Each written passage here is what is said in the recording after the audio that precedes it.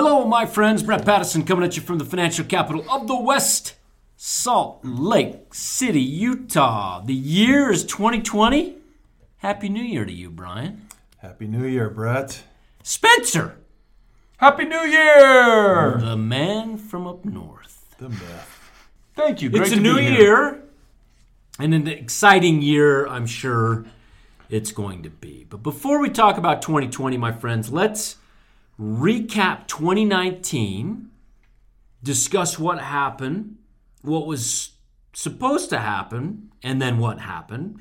And then let's take a look at 2020, and I would love your guys' prediction for 2020. Oh, I like You love this, Brian. Predictions. Yes. Yes, sir. All right, so in 2019, I'm going to take us back in the calendar in our DeLorean time machine with the flux capacitor rolling. Let's go back to December 2019. All hell was breaking loose. The market was down 20%. We then entered the year 2019. And here were the headlines that was supposed to cause the market more angst in 2019. 4 major headlines. Number 1, Trump's tariff wars are going to sink the economy, sink the stock market, and cause a recession. That's the first one. The second one was surrounding earnings themselves for S&P 500 companies. There was supposed to be an earnings recession, which would then again cause the market to fall. The third thing was manufacturing in this country was slipping into a decline, productivity's down. That was supposed to happen. And the fourth thing, which you could argue was the one thing that maybe did happen, was President Trump was supposed to be impeached, then causing all sorts of market chaos to occur and the market was going to fall. Of those 4 things, which caused the market to fall? Pop quiz for you guys. I would add one more. Okay, please do. Going into last fall, well, a year ago, last fall, the Fed had they had raised rates several times in 2018. And there was a big fear that that they would continue on that path and continue to raise rates, and then that would obviously put us into recession. And so I think my memory says that higher rates was a big concern for this economy, that would cause us to go into recession. That would be one factor that would cause us to Yep. And in that December they came out and in that Fed meeting they paused. They discussed that and they paused and yep. But what's most noteworthy to me about all of these things, and you could add another one if you wanted, and Spencer, you could add a couple items. Everything was pessimistic. Oh. The market was supposed to have a subpar year, if not go down further. And the most newsworthy thing to me, and the noteworthy thing, was none of that stuff happened. And instead, what did happen? We had one. I've been doing this in this business for nearly 30 years, and it's been, 2019 was one of the best years in the markets that I've seen. I mean, it was incredible. And who saw that coming into this year? I mean, no one. Very few people predicted that. And there may be a few. There was a few. I think Spencer's got has a sheet there that in front of him that some people that are very optimistic going in 2019. But it was a very good year, and pessimism was rampant at the end of 2018 going into 19. And can I say, even through 2019, pessimism was there. First quarter, pessimism. Second quarter, pessimism. Second quarter, you had August. It's interesting when you look at it, volatility, there were a couple points of volatility, but especially in the fourth quarter, that thing just almost went straight up. It really was. Not a lot of volatility whatsoever. No, in it Q4. It was a bull market, if there is one. So pessimism ruled the day in 2019, but the market essentially flipped at the bird Yeah. and went the opposite direction. Yeah. Yes. Yeah. Where does this pessimism come from? For our clients out there, right, that see this pessimism every day, where does it come from? I think there's two interesting parts about the pessimism. You have natural bears who have been saying for the last 8 years a recession is coming. That calling those things and striking fear that you need to be in gold, that you need to go. And eventually those guys will be right to an extent. There will be a correction at some point, but you just have a natural inclination. Some economists or some people have that natural inclination. The other thing is what sells.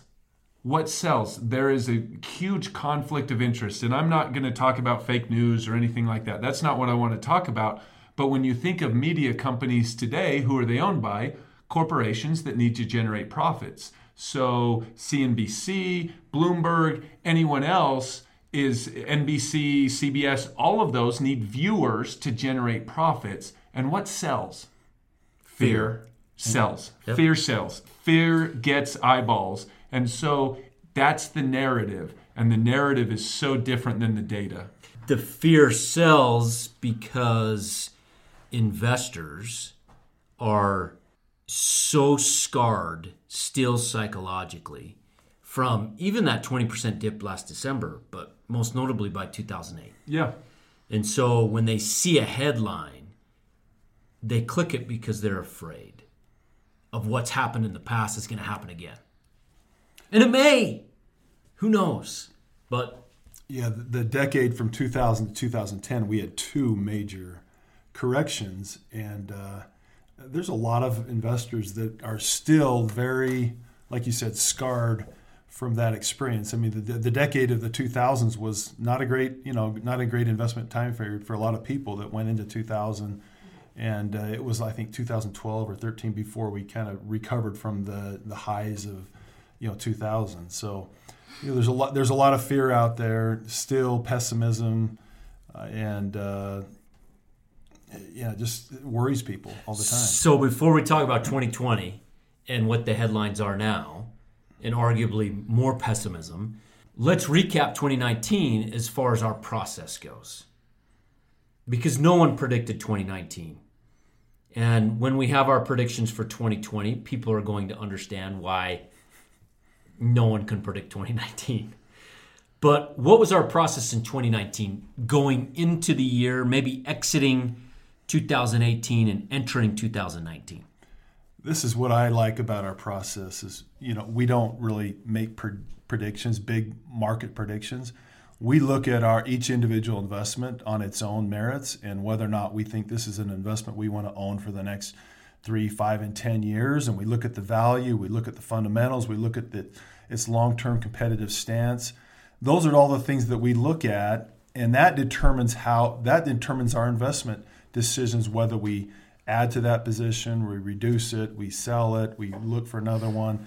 We get really we micromanage our investments on an individual basis, and we're not trying to make macro bets on the overall market. Because look at all these smart people going into 2019 were so pessimistic. They we got to get out of the market. This is, get out of this freight train was going down, and look what happened. These are all pretty smart people, but yet they got it 100% wrong.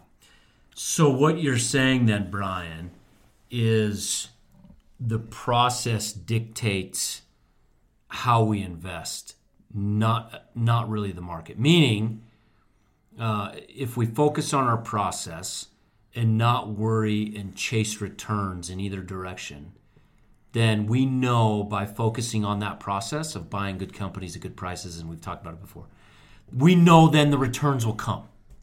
Right. That's how it is. We could spend all our days trying to predict what the market's going to do this year for 2020. I just don't think it's a worthwhile effort. Oh, shoot. There's your prediction right there. Come on. Sorry. I like it. I blew it. You blew it. All right, we're moving on to Spencer. But, okay, so let's take a look at, that's 2019. Great year. Boom. Clients made some good money. But now we look at 2020, and here's the headline that I'm seeing. We've gone too far, too fast, my friends. It can't keep going higher. That's the kind of the news of the day. That's the consensus view. Yep. I think for a lot of people. I mean, you and I were talking about this just a few minutes ago, that almost every conversation I have with our customers, I hear something like, well, there's going to be a correction. There's going to be a correction in 2020, or it's coming soon. Yep. And they could be right. And my response is, yep, there probably will be. In fact, I would expect it. I would expect a 10 to 15% correction. In fact, that's the average, a 10 or 15% correction every year. Yeah. Every year. I don't know if people realize that, but it happens every single year for the most part. And you just got to expect it, and you got to say, okay, that will happen, and I'm not going to panic when it happens. Because the key to all of it, you can't time it. You just can't time any of those things. And that's why our process is so important. I have no idea when Donald Trump is going to pick up his phone and tweet something. I have no idea when, something's going to happen in the world. But what we do know is that we can find the best companies operating, in America and choose to invest at them at the right prices, and then ride that wave as they continue to grow and do better. To your point, we're coming off of what happened just this week. Iran missiles. Yeah. Like we bombed an Iranian leader in Iraq. I had a good friend who he's a younger kid who invests his own money, messaged me that night and said, what should I do? Should I do anything in my portfolio? And I just said, we're staying the course. I mean, you can't get in and out of the market with every news headline. But the headlines were World War III starting.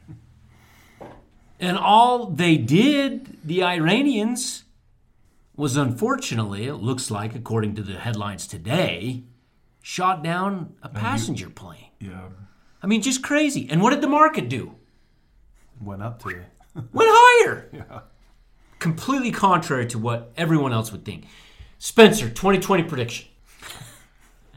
I think the market's going to open and close. I have a prediction. Okay. B. Volatility. We're going to go up. We're going to go down. I mean, we're going to have up days and down days. We're going to have it. I'm predicting we'll have a 10 or 15% correction in 2020. I mean, I don't know that, but that's generally the case that we typically will. Playing the probabilities that right. 14% correction on average. It will probably happen. Yep. The question is it 10% from here? Is it 20% from here? Is it down 5% from here? Nobody knows. We don't know when it's going to happen. Nobody knows. What my prediction is, it'll be volatile. We'll get a new a presidential election, and so either Trump will stay in office, someone else will win, and I think the economy will continue to do well in 2020. I don't see any data telling me right now that a recession is going to occur in 2020. We've got really low interest rates, a dovish Fed, an economy running with incredibly low unemployment. There's no signs that are pointing to a recession. And so I'm saying the economy will continue to do good. And usually the stock market follows profits. And as long as the economy and the businesses we own continue to have good profits, the company's stock will continue to do well. I hope you're both right on the volatility front, because I would love to trade more options. Yes. That last 4 or 5 months of the year. Pretty quiet. On your end, yeah. It was really quiet on my end as far as options goes. Now, last thing I want to address today, and that's because we've been getting it a lot from clients, and that is going back to something we just talked about, Brian. The market's gone up so far, so fast. We were looking at a particular holding that we have that had a decent size allocation in our portfolios that was up over 100% last year. Mm-hmm. So what do we do in those situations? And, do we just write it out, or how do we approach that kind of scenario? Yep, that's a great question. And in that particular case, we've talked about it, we've discussed it. When a stock runs up, that much over a short period of time, but 1 year period. It's been really strong in the fourth quarter,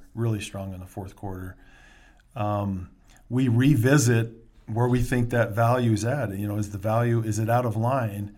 And if it is, then we'll take opportunities to trim that position into an allocation that we're comfortable with. But again, it comes back down to the fundamentals of the business. Is this a business that we want to own and be in for the next 3, 5, and 10 years? In this particular case, it is. We still feel very good about this business. Obviously, a lot of other investors do as well. And we think the valuation is still pretty reasonable. We looked at it today and say, well, yeah, it is up 100%, but it is a reasonable valuation, and there's a good case that it's the value is still fairly attractive. But after 100% run, it's just crazy when you think about that. Thousands or hundreds of analysts or dozens of analysts are looking at this particular business, and they were so wrong a year ago. So wrong. They left it for dead. So wrong. It's crazy. So what you're saying is, and this could be for any stock, right? When we have an allocation, say I'm just throwing this out, here's an example of 8% of our portfolio, and it does really well, and now it's 16% of our portfolio, and fair value to maybe a little bit above fair value, then it's worth taking profits off the table to rebalance that back. Well, I would say when you say take profits, I'd say, we don't mean sell the whole stock. Now, it could be if we feel like the stock is so out of line, or maybe the business is not measuring where we think it should be. But when we say take profits, we mean trimming that position or that stock or that company back to an overall portfolio position allocation we're comfortable with. Back down to that 8% or maybe a little bit above, we but wouldn't taking be comfortable, off 4 to 6% of that. We wouldn't be comfortable at, say, 20%, but we are comfortable with 8% allocation. Yep, exactly. Right. That's how we're approaching our portfolios right now, which, if we have something else to buy with the cash that we free up, great. If not, we hold that for when that correction does come. Right. That's how we're approaching it. Yep.